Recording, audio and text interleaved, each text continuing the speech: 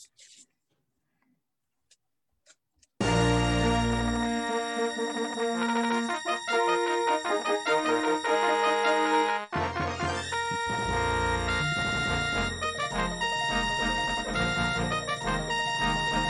going on, everyone? Welcome to another episode of Carbonite Bounty BS with me and the nerds here. On our second part of season 2 of the Clone Wars. I hope everybody's had a good weekend and a good past week here. Glad to be back with everybody. Just starting off things real quick, DP. How you feeling, man? What's going on? Oh, everything's good. How you doing? Good, man. What about you? Oh man, everything's awesome over here. Great. And you, Ken? Everything is awesome. Everything's great with me. Got my first shot. Ooh, Good, man. That's great. big deal, big deal. 4 weeks, Start. I'll have my one, and I'll have COVID live in my bloodstream. Wait, Live. Right. That's great. That's great, guys. Well, just as always, appreciate everybody tuning in to us. Glad to be back with you guys. And before we get into this, let's get DP, let you know where you guys can find us at. Nerdcyclopedia.com. People, make sure that you are going on to our website. You will find all our links to your our favorite social media posts. Twitter, Facebook, and also on Instagram at Nerdcyclopedia. Make sure that you are leaving us some feedback, nerds@nerdcyclopedia.com. We love getting your feedback. Also, making sure that if you are on Facebook, we do have a Facebook group called Carbonite Bounty BS, the Star Wars group. Okay.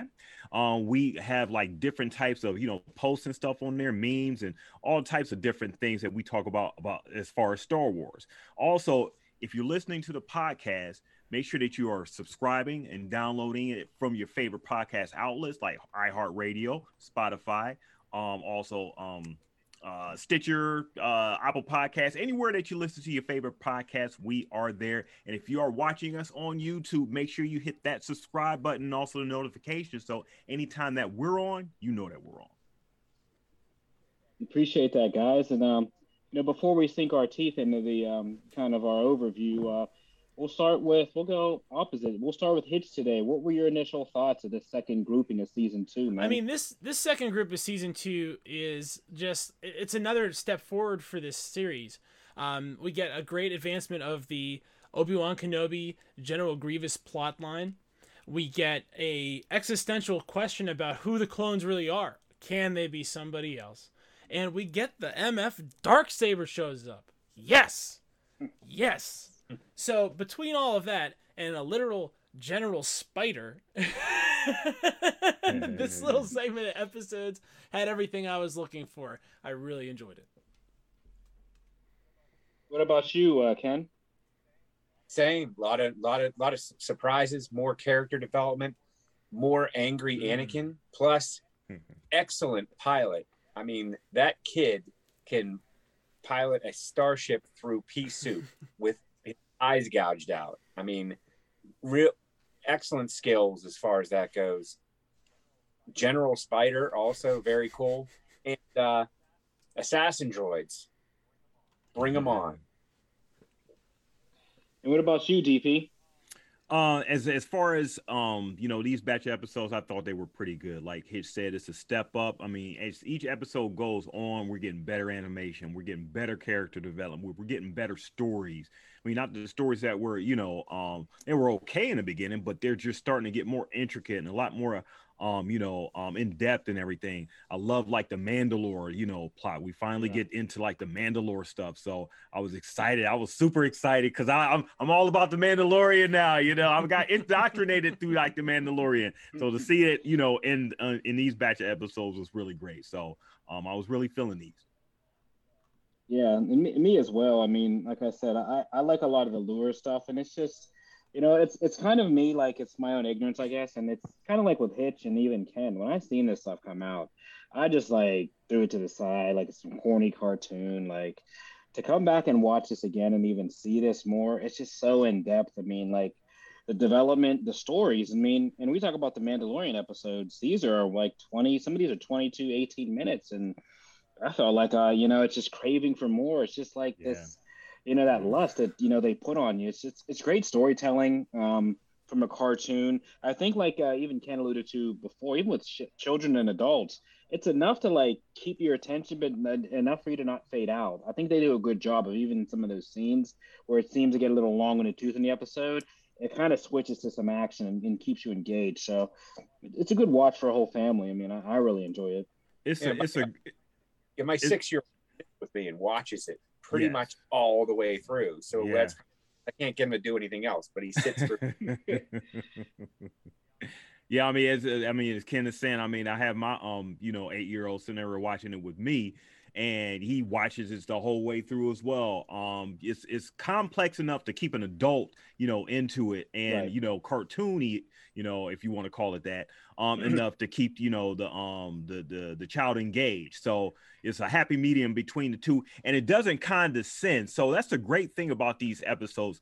They do not condescend and dumb down to the point where you're okay. Well, I'm just watching like a children's cartoon. So definitely appreciating this. What about you? Do the characters like develop character development? Every time one of these clones die now, I feel bad. Every single time, I'm like, I don't even know who that guy was. I feel bad. like literally, I'm like, hear that? He falls out. I'm like, oh, man, that was Ralph. Damn it. You know he had a backstory. He might have had a family. Something sort of was going on with that. He had a face tattoo. Exactly. With that guy. Maybe he was going to have a family. Oh, maybe he was going to have a family. Like the deserter. Maybe he was a family, and now he's nothing. He's Bug Squad. What a great place to start when we talk about like the metaphysics, since the identity metaphysics is all in vogue this week. Let's talk about the identity metaphysics of these clones. And let's talk about, let's talk about the deserter. Let's talk about what this signifies for Captain Rex. This is really excellent. It's what we pulled our thumbnail from this week. And I really just love this idea that there's an alternate universe where killing isn't the only thing these guys are capable of, where they're capable of having a family and raising a family in a very, very short amount of time, by the way, because we're only like, a year or 2 years from Geonosis, so those kids sprouted up pretty quick, but that's neither here nor there. We can appreciate the questions that these clones are asking themselves because we understand they're three-dimensional. It doesn't have to be explained to us that this guy's an exception. He really kind of isn't. They all have the same pull, but he got into this unique circumstance where he could make the run, and he did it, and it worked out for the most part. Yeah, I mean, he made it like an existential choice. I mean, it was the thing of choice, of being, with like the clone army, or going off on his own, and thus deserting the the party and everything. Rex calls him out on that, but also the is his name Kix? What is the deserter's name?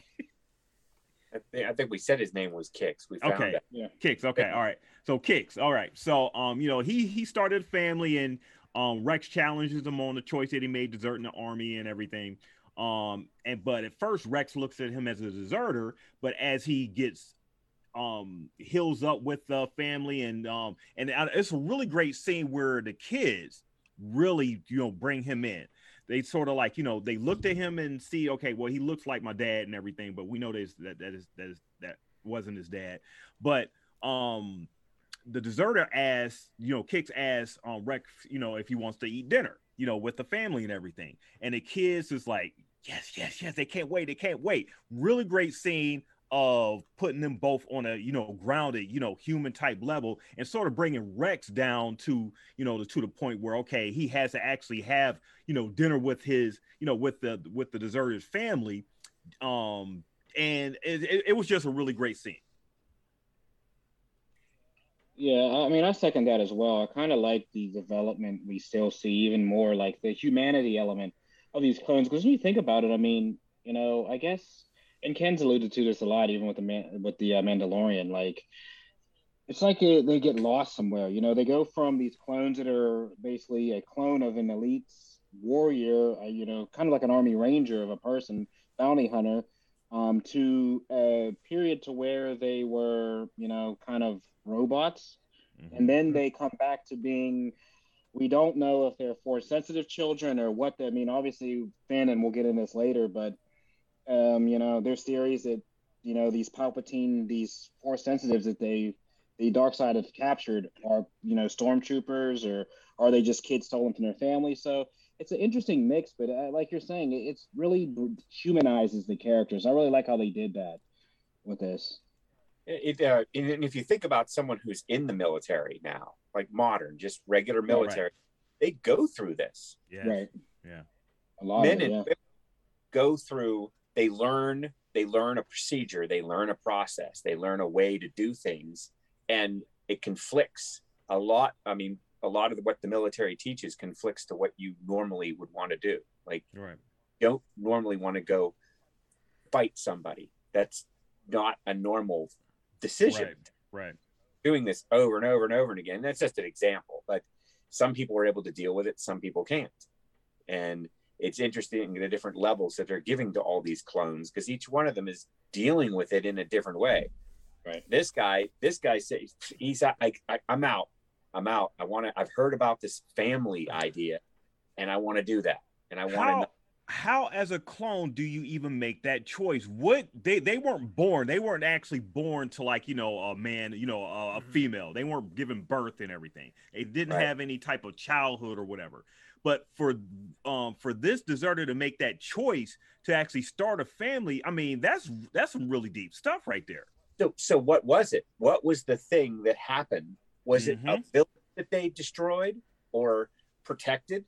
Maybe they saw a family unit. Maybe they saw something. Maybe that soldier saw something and said, I want that. Yeah. And the way I'm going to get that is if I leave this. Well, what? And so he failed. And how healthy he was. His hair was growing. Good. He had a nice complexion. He had a personality. He was like animated. He was funny. Social. Yeah. Definitely really very charming. Yeah, very charming. Very charming. So it's interesting.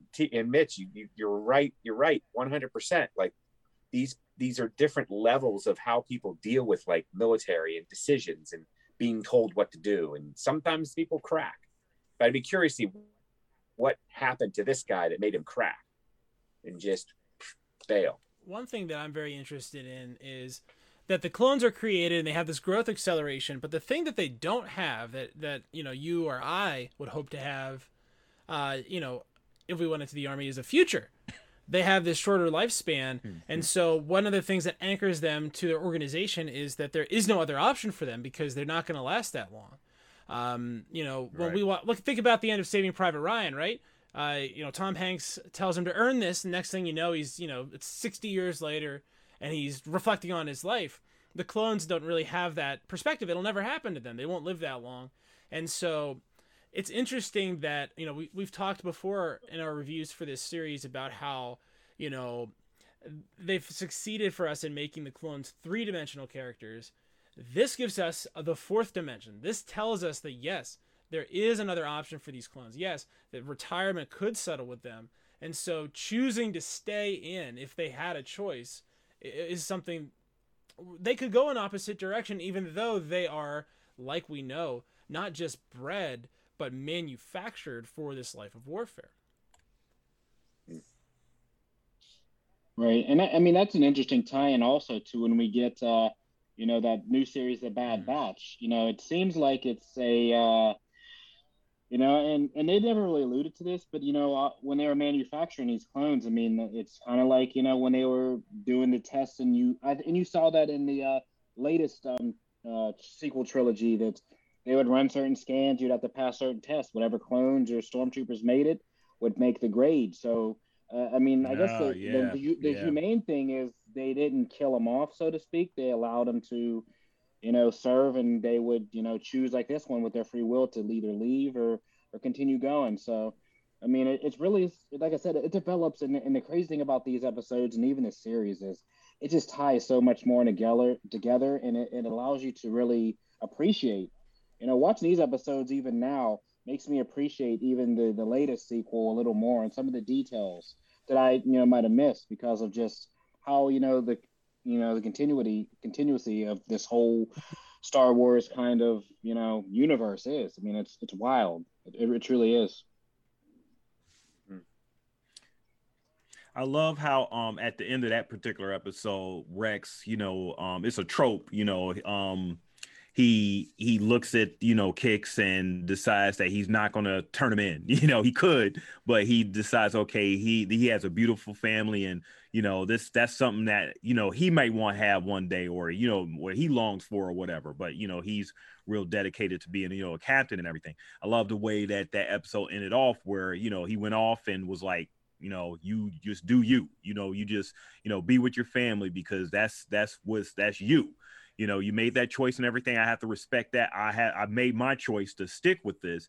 And I mean, that episode to me was just so much about choice, and you don't really see that in cartoons. You don't really see that in like a lot of animated stuff.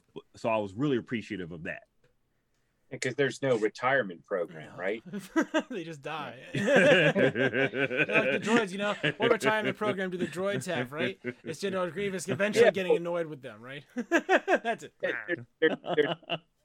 Rex is now seeing that, hey, there's something else, so maybe he wants to try and devote himself toward that. Because really, it's like you're a clone, you get the armor, you complete missions, and if you die, that's the end of your story. There's no, I'm going to work for 5 years and then I'm going to be, that's.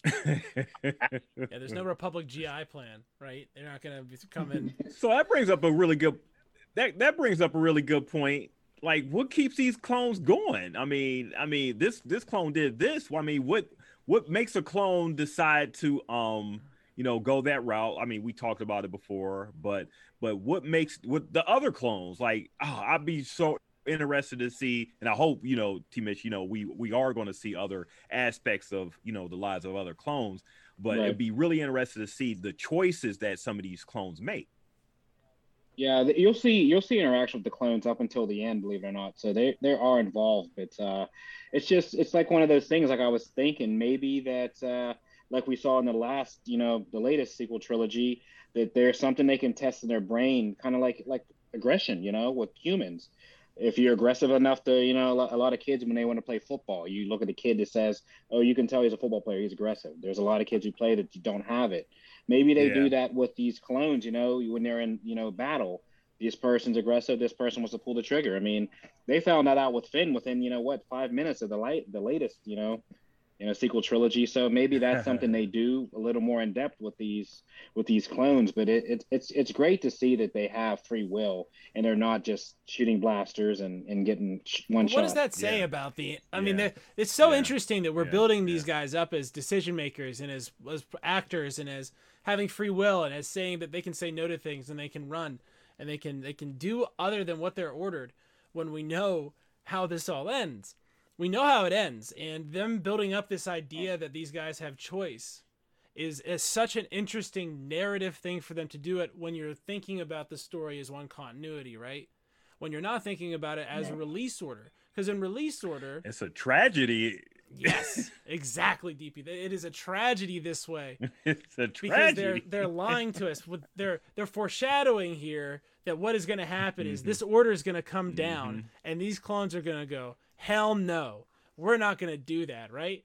That is what they're heavy putting a lot of weight on that, in my opinion, that essentially we should expect the clones to do the right thing because they can think for themselves, which is, I think, is one of the things that is pitched in episode 2 as being superior versus droids. So it's expected, right? So I'm thinking to myself now, wow, they are really playing up the fact that these guys can choose. These guys can, do other than what they're told. And so it's very interesting to think of this as sort of a rope-a-dope, you know what I mean? for all of us. It's so neat.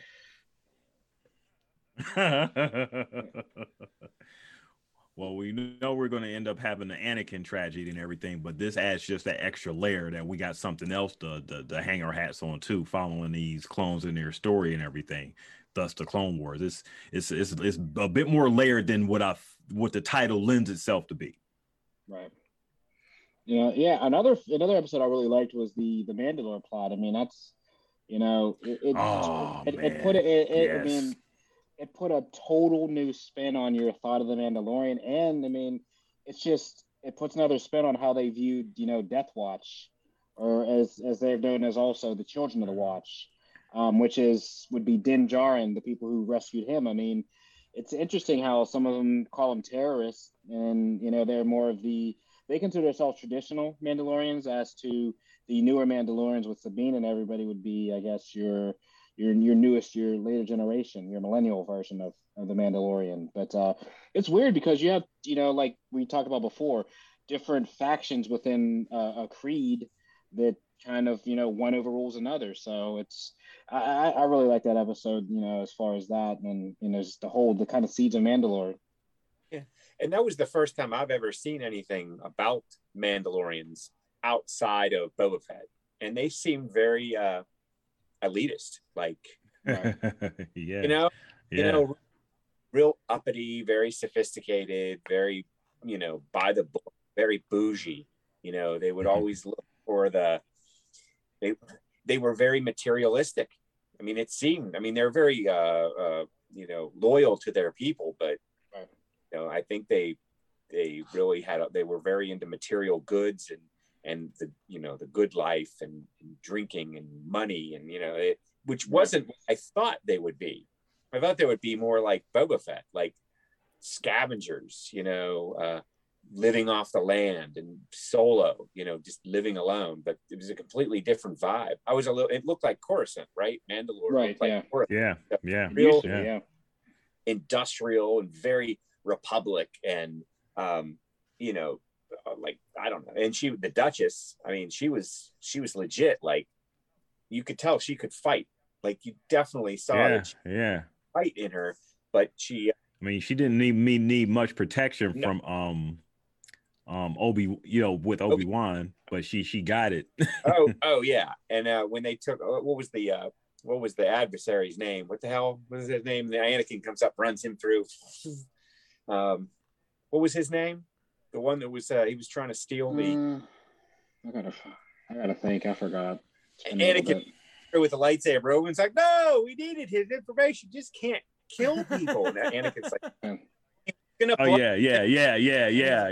That was a great foreshadow though, because they both decided, okay, we wasn't going to try to kill, but Anakin made the decision. Okay, what are you guys doing? Let's just, I love that. I love that part about that particular scene. Yeah, it was great. It's a good moment. It was a good Anakin anger moment, and I see those now. Yeah. I really like that. I really like those too. Like you were saying, even with the Anakin kind of the aggression, and then we obviously get to see Bo-Katan kind of her I guess, because I believe that's her mother. So is that her mother? Wow. Okay. I think it is. I don't 100%. Somebody might have to fact check me on that, but I'm pretty sure Satina's Bo-Katan, because her last name is the Krizi as well. So it's so interesting to see Mandalore be like to find out that Boba Fett and that Din are like this offshoot of the real culture. You know what I mean? Like when you say, like, it would be like if we said, New York City, and what everybody thinks about is Broadway, right? But we're actually talking about Bernadette's. You know what I mean? We're actually talking about, some subway vigilante. It's just like totally different, right? But they're from the same place. It's so interesting to see that what our expectation has been of these guys for so long is wrong, right? Just straight up wrong. We just are wrong about what they do and what they are. So that it's interesting to see those expectations be upended, and this idea that we're leading into Senate murder intrigue. We're bringing like the political end of the Clone Wars sort of into the mix here. By bringing in Mandalore. It's very ingenious because it lets us kind of see some characters that we're familiar with, like Bail Organa and like Padme, and see the machinations of how they went from how do we get to the point where Palpatine could grab control all of a sudden, in 3 years. So it's interesting to see some of that as a guy who's into political science and certain unofficial capacities. I like that stuff. Right. Yeah. Well, yeah. We also have to keep in mind, like Ken was saying, Go ahead. No, I was about to say I was super excited to see the Darksaber. Oh yeah. I was like, I know that, But no, when Ken was saying, seeing that. No, what Ken was Go ahead. saying as far as the culture wise, we have to remember that they were so bougie and so expensive because this one Beskar was highly available to them, and that was a very Uh, very expensive commodity. So when they had the next siege of Mandalore and lost Beskar, that's when you see the Mandalorian and them being broke and they having such anger towards anybody outside of a Mandalorian having Beskar because their planet was basically sieged and gutted. So it basically like people stealing vibranium from Wakanda and none of it being left. okay, makes sense. I was just thinking about vibranium like the whole time you're talking. Yeah, I didn't know that. Yeah. And it's funny how these are all these stories like with Wakanda and Disney and Marvel, how they're kind of parallel. It's interesting when you tie things together how the showrunners run these shows. Well, nerds are the same no matter Well, they're what. both universes, and Right. yeah, pretty much, yeah. Nerds are the same. We're just easy. Just kidding. We're terrible. Right. Everybody knows that about us. It's awesome to run into like these prequel. I like that I already know what these episodes are prequels to, right? So I already know all the clone episodes are setting up episode 3. I already know this is all, setting up stuff for the Mandalorian.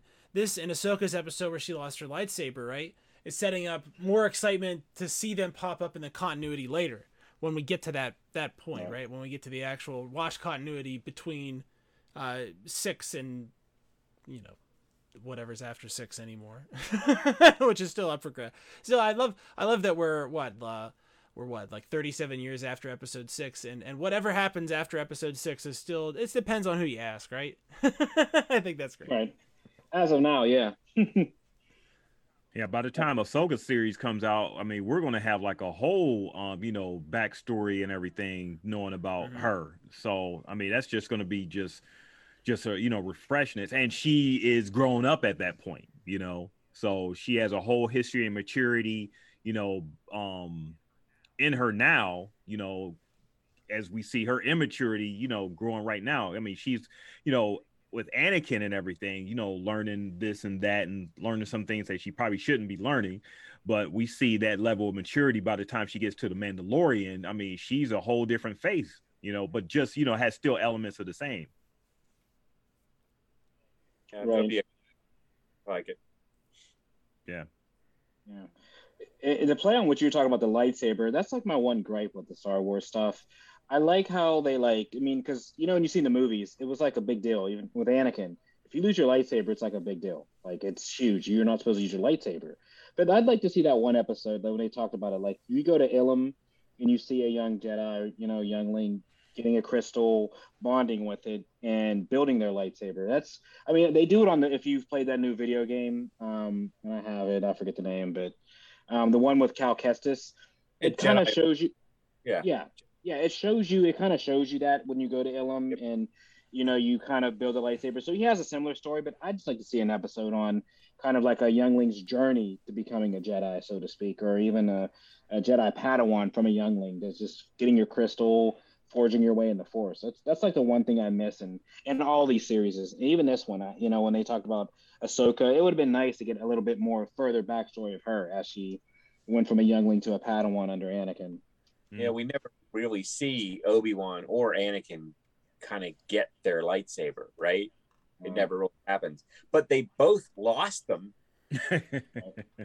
through everything, through the whole series. I mean, Anakin lost his, Obi-Wan grabbed it, put it on the seat of the speeder, and he said, don't lose this, right? So there's some importance in there, but I think you have to get to a certain level in your training before it really matters.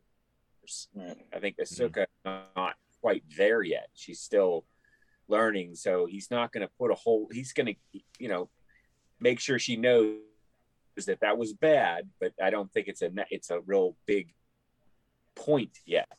Right. Until you reach a certain level of training. But then you can lose your lightsaber all the time, like you said. I mean, wasn't finding Anakin's original lightsaber a plot point in episode 7 that they never tied into anything else, right? It was just we just had it. Nothing. People lose lightsabers all the time. Anakin's lightsaber was held by Obi-Wan for a long time, I mean, it happens, right? Technically speaking, did Luke lose his lightsaber inside R2-D2 before episode 6 started? You could make an argument there. Maybe he just misplaced it while they were going from place to place. Who knows? But he hit it. I think he Well, hit it there, right? Hey, we can't. I'm not here to talk Hey, strategy after a Jedi Master. I mean, Well, keep in mind, remember in 9, he magically found his sisters. It's, I don't know, stowed away for who knows how many years. I would keep if I had a lightsaber, I would keep it on me most of the time. I just can't imagine a situation where that's not useful. It's useful for everything. It's like a door opener. Everyday carry. I never leave the house without it. So I mean, and not to get too much off of the Clone Wars and everything. So the episode 7, 8, when Skywalker threw his lightsaber away, I can imagine how fans diehards were like, "What the heck? That's just not supposed to happen." Just for him to just disregard it so easily. Was probably just a big shock to the fan base. To me, it was. I mean, we'll get into that if we retouch on those 3, but we will. I don't think we should. I don't think we should look at those movies ever again. No, it'll be interesting. It won't be as it'll be funny, comical, maybe for everybody out there listening to us. It will be because I mean, episode 8, it's different. As I've talked to Hitch more, I've grown to it, but. It's just my overriding thing was it's a separate movie, and I just felt like he had his spin on Star Wars. It wasn't like DP is saying the things that were happening in the movie, Jedi don't do. It's a fine movie, but it doesn't belong in the middle of that trilogy. It belongs in between the 7 and the real 8. It's like 7.5, the same way. Its relationship to 7 is exactly the same as Rogue One to 4. They're the same thing. And you just have to see them that way. But the trilogy is not satisfying, not because episode 8 is a failure in itself. It's because there is not an episode 8. There is no middle piece to that arc anywhere. It just doesn't exist. All of a sudden, we're at the end. And it isn't satisfying for that reason. Because it just feels like, we got tired. We can only make 9 of these. So what do you want us to do, right? We used 8. We already used 8. We can't do 8.5. So this is what you end up with. But 8, we can litigate 8 when we get to it.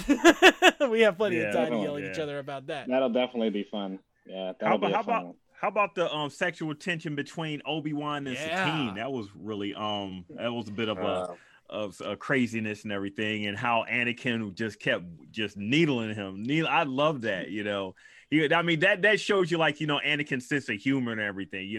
Sure, he goes to the dark side eventually and everything, but. but he never wastes the opportunity to mess with his jab Obi. This man is living man is living life in a glass house and just can't do it. And it's so funny because now that we know these guys can have sex, right? So now the question of like if Obi-Wan is pretty much aware that Anakin and Padme are, hooking up, is that such a big deal? I mean, is it that big a deal? Maybe it isn't. I don't know. You tell me. Only if Yoda finds out. But he just doesn't understand human reproduction, right? He's just doesn't get it. Yeah. He's like, so tell me about how you come out of an egg again. Oh, an egg come out? You do what? When? You did come up in. That is impossible. He just makes a bunch of he just looks contraceptive. Yoda's so old fashioned, When born, chivalry was real. But keep in mind though, when we're talking about sexual relations, was it who was it? Ki-Adi-Mundi. He was actually openly having sex because remember he was the last of his kind. So they did that in order for him to keep his species alive. So he was one of the council members that was known to have multiple wives, tons of children for that reason. So I don't think the council was too against it, but it was something that they forbid. And it's probably to do with the dark side and the attachment, which is why they don't want too many people to get it. Interesting. Word. You see what happens. These kids running around everywhere. The Jedi get distracted because they're trying to raise the kids. Yeah. Kids are running with a lightsaber through the house, cutting up things. Exactly. Do you have kids? Yes. Okay. Then know, if you had a lightsaber sitting around the house, what is the one thing your kid's going to do? Going to take it and run up and down the hall with it, ice on the wall. Yeah. Cutting the dog in half. Yeah. You with it? I mean, you get home from work. I wonder how this guy here, this guy here, this guy here. You know, I know where this came from. You're just like, so, honey, what happened today? And she's in like 10 pieces, just like, you know what I mean? Because like you can't give a child a lightsaber, you just can't do it. Don't give a child a lightsaber. Yeah, that's definitely a PSA there. What else? Anakin teases. So Satine, she had a the one episode where the detective had like the funny voice, going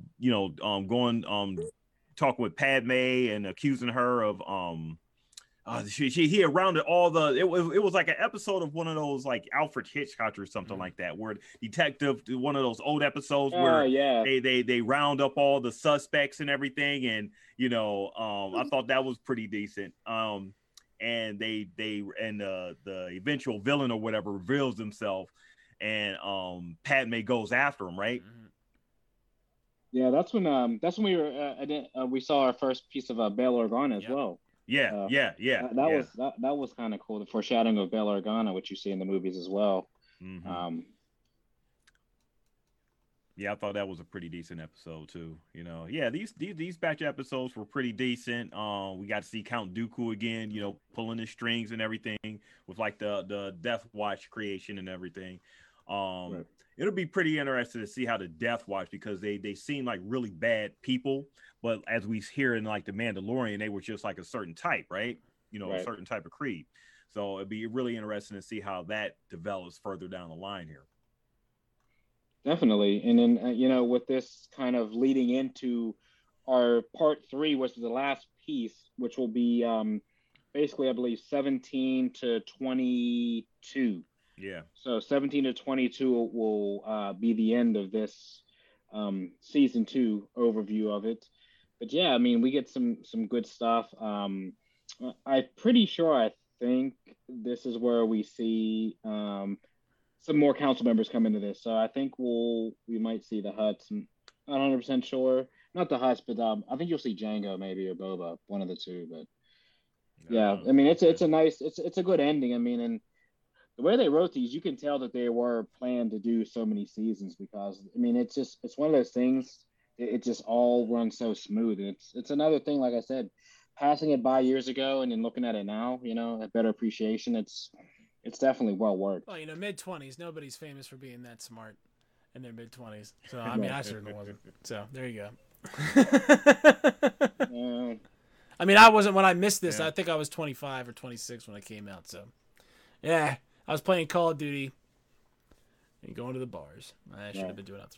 Yeah, I mean, either you were a big Star Wars hardcore fan, I guess, or you were just like, okay, I'm into Star Wars, but I only like the live stuff. I'm not into trying to watch like, cartoons and everything, So, I mean, this passed a lot of people by, and I'm seeing now that they really did some good stuff.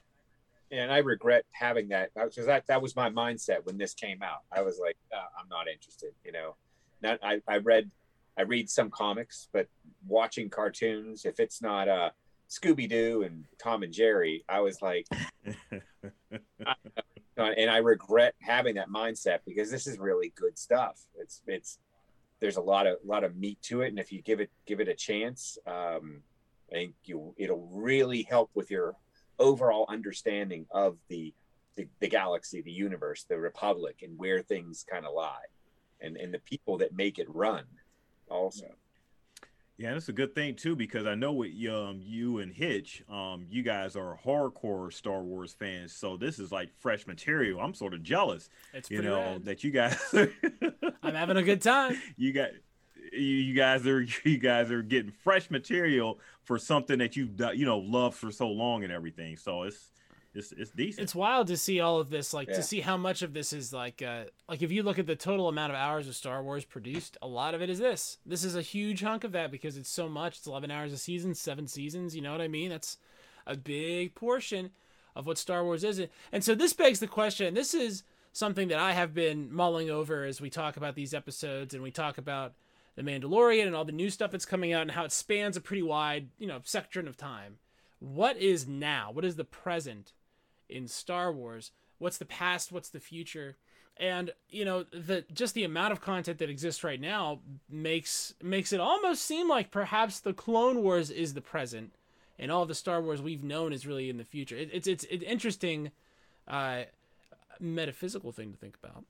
But apart from that, not very interesting. But I just thought I would mention that because it's an interesting way to consider it. Well, I mean, it brings up something that, Mitch was talking about like a while ago and everything, trying to decide whether 7, 8, 9 are actually going to end up being canon, because we're so excited about what's going on with Mandalorian, with what we're seeing in the Clone Wars and everything.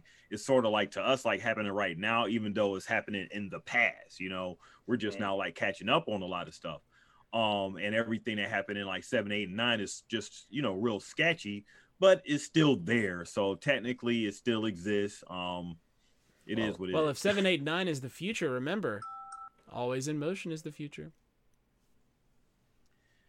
Mm. There could be a lot of stuff happening. Yeah, and an interesting side note in a good news piece, obviously everybody knows here with hopefully us getting on the downward turn of this pandemic we're in, that it looks like the state of California has loosened their laws up. Theme parks are opening back up, so great news for Disney IPOs, great news for us. I mean, that's going to allow movie production to ramp up. I know a lot of people in the Star Wars studios. I mean, this is going to help, I think, everything. Disney's been bleeding money from California, kind of footing the bill for all their parks and all their stuff out there. For that opening back up, and for them to even make $1, that's just good for any Star Wars fan. I mean, there's sets out there, there's movie production stuff. I think you're really going to see a lot more of these series, a lot more stuff, a lot more content coming out due to this California finally kind of opening the doors here over the next couple of weeks. So that's a big news piece I got from, the Star Wars aspect of a lot more series were on hold. It looks like they're full-fledged now. So you're going to get a lot more content faster than we expected. I'm interested to see how they do the economy of these series and everything. Usually we think of it like a drama as like an hour long, right. 50, minutes.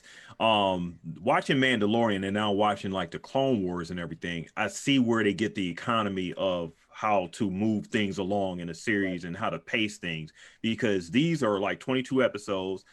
Filoni and them are really used to that short type of format. So no wonder, we had such short episodes of The Mandalorian. They got in there, they got out, I mean, they did a mission, they was right back out and still kept a really good narrative going, for each of those episodes, instead of just drawing it out to like an hour, long drama and everything. I mean, if you think about it, and Ken has alluded to this before, kind of like a video game format. When you do these 22-minute episodes, what it does is it shortens your ability to have plot holes. Because in 22 minutes, you can kind of hit everything you want. And if not, we'll do another episode. I mean, they haven't hit us with they haven't hit us with too many 1 to 2 parters yet, which I thought you would see, like part 1 and part 2. So they do a great job of keeping your attention span, introducing things, and not leaving too many plot holes, but trying to cover up. I think that's, and Hitch has alluded to this, I think that's when the Filoniverse and the future of Star Wars will really kind of flourish, is when we stop filling in holes from before and they let them write their own stuff and move forward. Because we're still filling in plot holes and patching up things. When they let them do their job and just write stuff, I think that's when this will really flourish. Proceed for, I mean, because, I mean, as of right now, the only thing is that just that, with the Wonder Woman lady, the director that did Wonder Woman, she's doing the next movie and everything, and that's happening in the future. So who knows how that's going to go, and who knows if that'll be accepted. If this release structure of all these shows is going to feel like the way it feels now, when we've had, in the last couple months, The Mandalorian has had a new season out. We've had, WandaVision just ended. We're going to have, Falcon and the Winter Soldier coming up. There's going to be Loki right after that. And when you figure that all of this stuff is going to be happening again in 2022, and there's going to be all the Star Wars shows that have been announced, and who knows what else layered on top of it. I mean, there's just going to be so much content that we'll be looking at a new Marvel or Star Wars release maybe almost every week for the next 10 years. That's insane to think about. but they're really doing it, Hey. right? I mean, they're actually doing This it. is good. It's crazy. It's what the fans asked for. Yeah, and I think the pandemic has forced the whole entertainment world to change the way they think about how to like we talked about. Instead of waiting a year to do a 2.5 hour movie, they're just putting out these really great, well done half-hour to 40-minute shows. Right. Right. It's easier to do. The schedule is easier to shoot. They can maintain certain protocols while they're shooting these things that you do with a movie. So, like, it's forced everybody to just think differently about how they do things. So, there's a lot of things we can thank the pandemic for too. Yeah, Not I mean, much, people. I mean, I don't know why we want to go that all the way that far, boss. I mean, maybe not. Well, I mean, but the point, I guess the overall point, Ken, is like people adjust. You know, I mean, when a bad thing happens, you know, you're down for a minute and everything, but you find a way to still persevere and keep going and everything. I mean, that's still the essence of what Star Wars is. Yep. You're going down, you got to keep moving forward. Just keep it moving. You know, life doesn't stop when a bad thing happens or, you know, tragic things happens. Life still goes on. Plants still keep growing, you know, rain still keeps coming down and everything, you know, the sky still keeps moving, you know, babies still being born that know nothing about anything that's going on. You still got to raise them and everything. So, I mean, just life just goes on. You just got to keep it moving. It's so full circle of a thing that Star Wars was created to recreate the Saturday morning serials that George Lucas saw at the movies when he was a kid. And now, in the future, it's going to release once a week. Ladies and gentlemen, Star Wars is a Saturday morning serial, literally. So things have come full circle, right? It was his dream. Yes. George. And that's maybe why it feels like for us now that we're sort of in this rhythm, right? It's almost like a book. We're almost like a book club, right? It's sort of like a book club where we're doing this sort of cut of episodes a week. So it's like a steady release, right? Because we're getting it, and it's interesting. It's interesting that every week there's a batch, and it's almost like it's almost like being in school again, kind of. You know what I mean? Having a reading list, and that's what it's going to be like once this all comes out. I mean, at a certain point, it may almost feel like an obligation that you have to. Another Spider-Man came out. You know what I mean? Yeah. Oh man, another Rogue Squadron came out. It's going to be, man, I'm excited to see what the next couple of years hold. It's interesting that, like, what these episodes of the Clone Wars are doing, it's pumping me up for this new media that's coming out. It's almost like this is an ad for the new series they're making. It's so cool. It is, yeah. And you know, the wild thing, and we kind of alluded to this, and I said this previously, this technology they're using, Disney and Lucasfilm, and I believe Favreau's studio he works with, who created that giant green screen theory, they could have patented that technology and charged all of Hollywood to do it. And if you watch the Star Wars documentaries, they spoke about it, and they said that we didn't want to charge and copyright this because we wanted this to be the future of the film industry. So they literally created that green screen idea, or that idea of the shots in these small studios with the cameras and the moving projection televisions to be a free kind of software or hardware for everybody to be able to use moving forward. I mean, I think in the back of my mind, you know, how much they could have made on that to further produce, you know, their studios. This is something this was his grand idea. If you watch one of those documentaries that he wanted to do on the Skywalker Ranch, he spoke about building what they built at the Skywalker Ranch, where they do all the filming and thinking for Star Wars, all idea Star Wars years ago, that it's now, you know, a technology that in other studios created, which is, it's kind of funny that Disney got Favreau and everybody who had that technology and brought him on, but it's a big kudos to them. I mean, I know if it was me, I would have charged. I would have copyrighted it. I mean, it's game changing. You see what the Mandalorian looks like. It looks better than half the movies I watch. You know, and they're walking in front of a television screen. And that's only going to get better, right? Yeah, it makes everything better. I mean, when I first seen, I mean, when people put ideas on top of ideas and everything, and you sort of advance like the whole just the whole, you know, artistry of it, you know, you bring in other ideas. Somebody's going to have another idea to make that even better, which helps like everyone. So to keep it to oneself, it's it's just not good, you know. So that was a great decision that they made in order to just let it be like a free for all. One thing about this production stuff that's interesting to think about is that, you know, let's go back 100 years in the film industry and think about a movie made in 1921, which if you watched it, you'd be like, what the heck is this thing? Right? Like it seems foreign because it is. It's not anything that we would even recognize. And then flash forward to 1931, and I think that's when that Jimmy Cagney Scarface came out or something like that. You know what I mean? Like all of a sudden, this is like we can see exactly what this is, right? It's a movie. We understand it. And it's because of sound production and because of, you know, multiple takes and all these advancements that happened in technology in the 20s, right? Because all this money started flowing into Hollywood. So what we have now is the entire financial structure of the movie industry, the entertainment industry is changing, where before there were these intermediary sort of institutions like the networks or the movie theaters that would institute themselves between us and the artist, right? And they would all skim a piece, and it wasn't so direct. But now it seems like the economy is much more direct. And that means the money's getting directly into the creator's hands, and so they can reinvest it if they want to, without having to lose so much to distribution. So it's an interesting paradigm shift for the industry itself. And it's all tied into the technology because it's tied into this distribution method, and the distribution method is tied into the production. So one can't exist without the other. It's a neat little system they've set up, but I guess they're sort of going with the old Milton Hershey system, which is, well, you can't get it anywhere else, so you'll pay what we'll pay what we tell you. And we do. I have been shutting up. I haven't been shutting up, but I've been shutting up about them taking my money for some time, and I can plan to continue to do so. I as well. They got mine. Yeah. Can't wait to see these last 5 episodes here. That'd be cool. Definitely, yeah. So we're gonna come back again for you guys. We'll finish this up with 17 to 22 here.